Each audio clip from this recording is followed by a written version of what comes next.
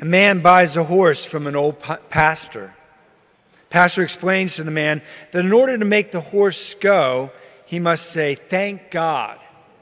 And to make him stop, he must say, "Amen."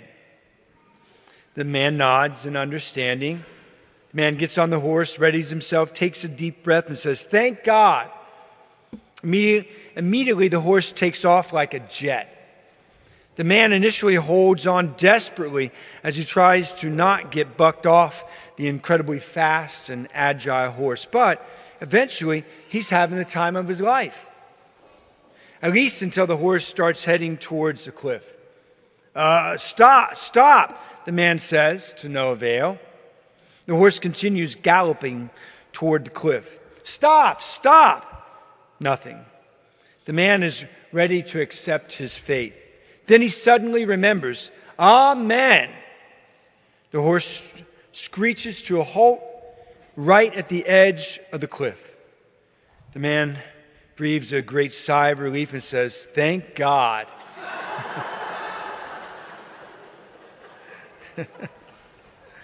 In a funny way, this might describe something of my life as a priest. It has been the ride of a lifetime, filled with adventure, at times terrifying, other moments packed with awe and wonder, and definitely there have been countless experiences overwhelming my heart with thank God and amen. I have been a priest, a parish priest, for 25 years.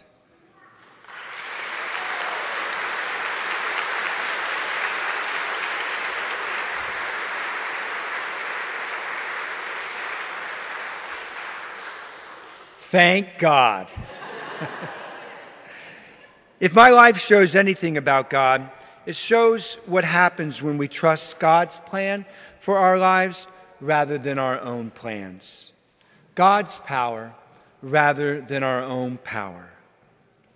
Life is so much better, richer, more fulfilled, more meaningful and impactful when we follow God's way rather than to try to make our way on our own. This was certainly true of the beginning of my priestly discernment. While I was in seminary, I very much felt drawn to the priesthood, but also to being married and having a family of my own.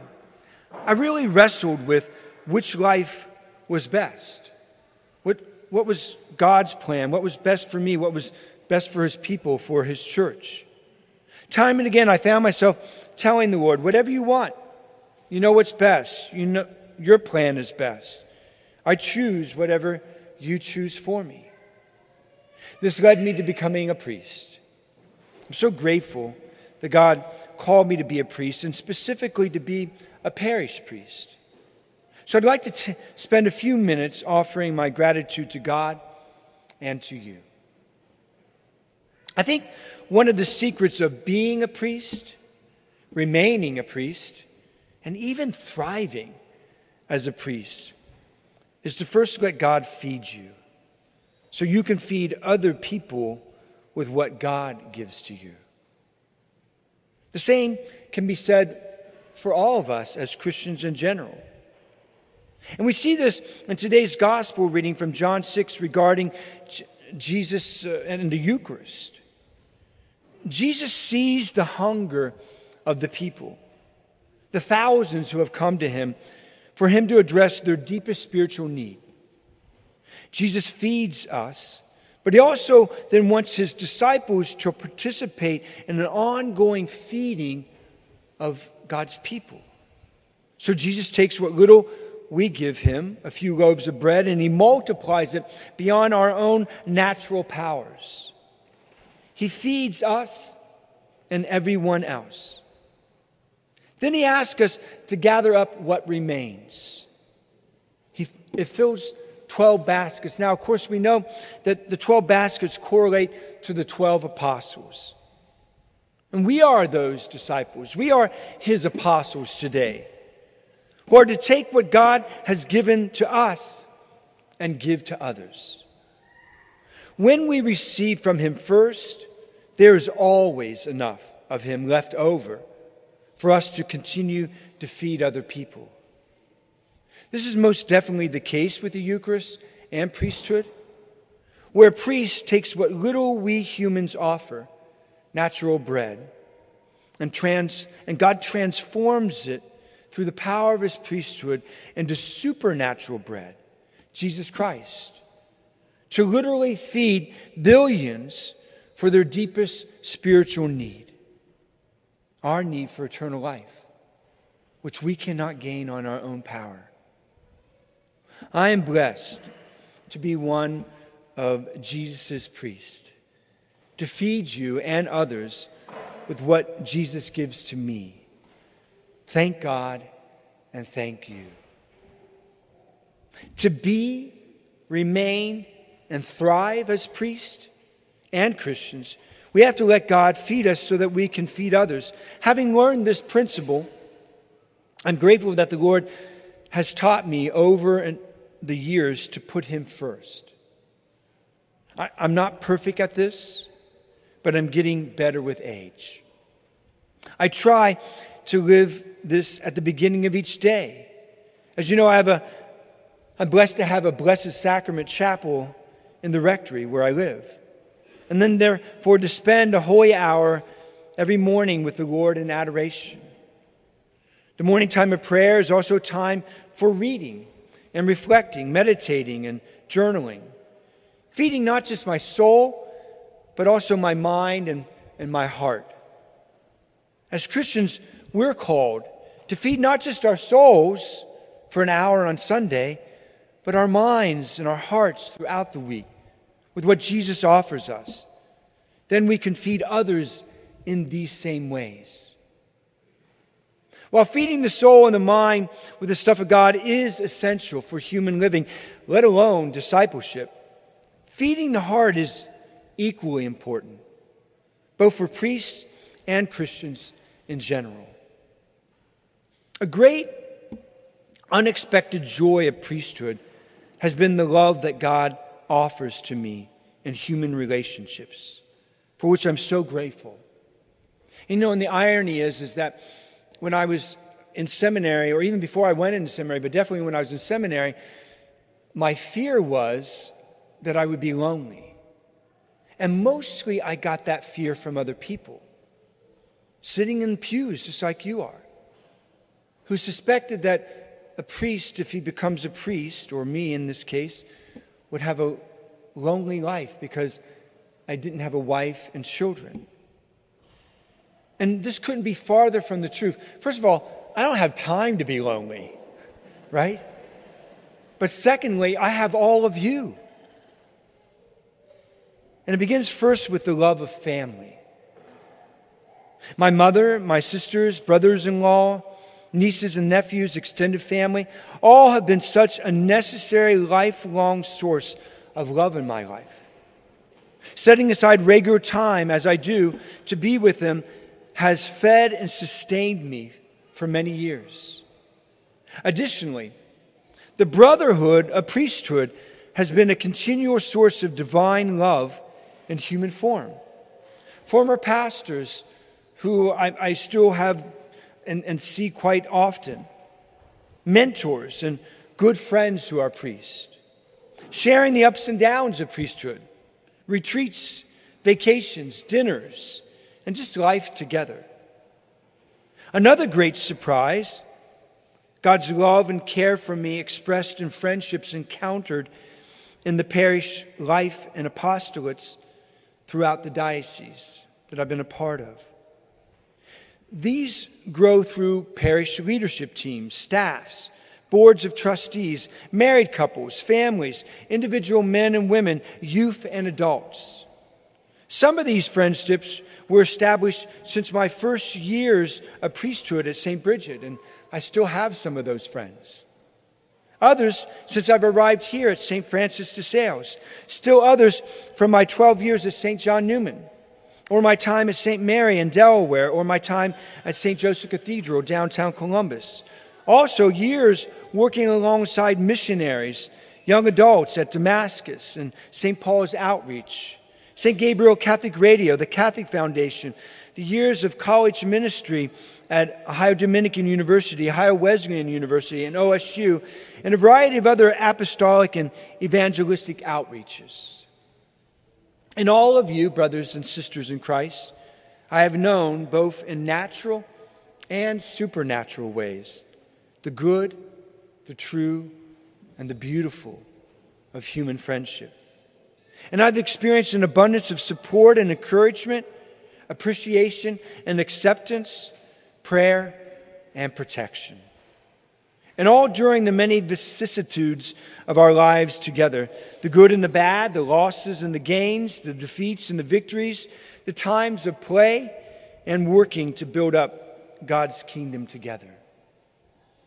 I have been particularly blessed as a priest in that every parish the Lord has sent me to shepherd, either as a pastor or associate pastor, and the various ministries God has asked me to serve throughout the diocese, every one of them, I have quickly come to love the people and the mission and been sustained by God in the love His people have offered me.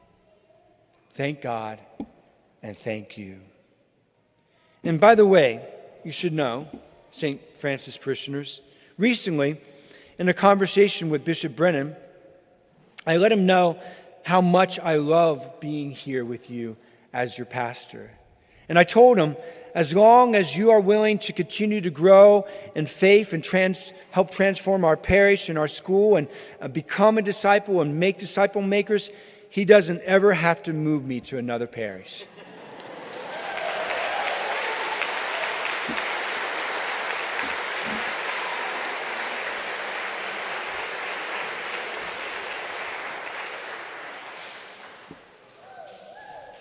A priest cannot be father without being first a son.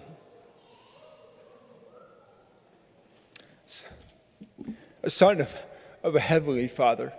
And I'm still learning that.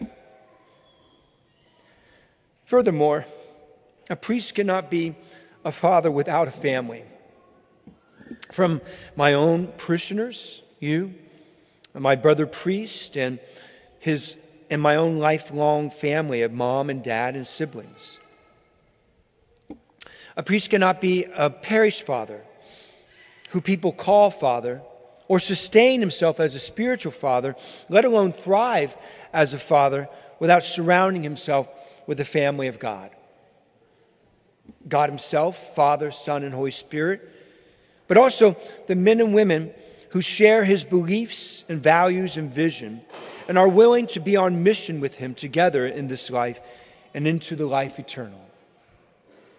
I'm so thankful to God for all of you, for your acceptance of me, your willingness to trust me and journey with me as we all strive for heaven. I'm proud of you too, for all the ways that you have hungered for the Lord, as we just heard in today's gospel. Responded to the Lord feeding you, both in your personal relationships with Jesus and as a family of God living in community together. Likewise, it is so inspiring to see how you are willing to help feed others in their faith and in their many other human needs. Your hunger to be disciples and disciple makers helps me to want to move closer to God as His priest so I can be a better parish priest, pastor, and father. And to find ever ancient and ever new ways to allow the Lord to shepherd me and to be a shepherd for His people. Thank God and thank you. I'd like to end with a story I told in all of the parishes where I have been called father. Perhaps today is a good day to tell or retell this story to you. A man is walking along the seashore after a storm. As he walks along the beach, he sees a second man off in the distance bending, picking up starfish, throwing them back one by one into the ocean. The starfish were stranded on the beach after the storm. There are literally thousands of starfish along this beach, the first man says to the second man.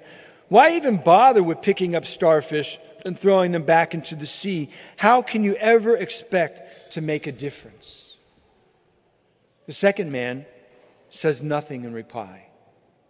He simply bends down again, picks up another starfish, and returns it to the sea. Then he states, "It made a difference for that one." This is my hope and prayer as I celebrate 25 years as a priest and head into the next 25 years. I'm only a man, flawed, broken, wounded, imperfect, a sinner in constant need of my Savior, Jesus Christ, but I'm also a man who Christ has called to be one of his priests. As he sustains me with his grace and even helps me to thrive in his mission with joy. While I would never have the illusion of thinking I can successfully reach everyone along the shores of this life as a parish priest, I pray I have at least reached some individuals over the last 25 years and helped to make a difference in their lives. And maybe, God willing, I can reach some more folks stranded along the shores of this world in future years and help make a difference in their lives. And maybe even the ultimate difference, sharing with you the salvation that only God himself can offer us. I pray, even in some small ways as a priest and a fellow disciple, I have made a difference in your life. I know that you have made all the difference in my life. Thank God and thank you.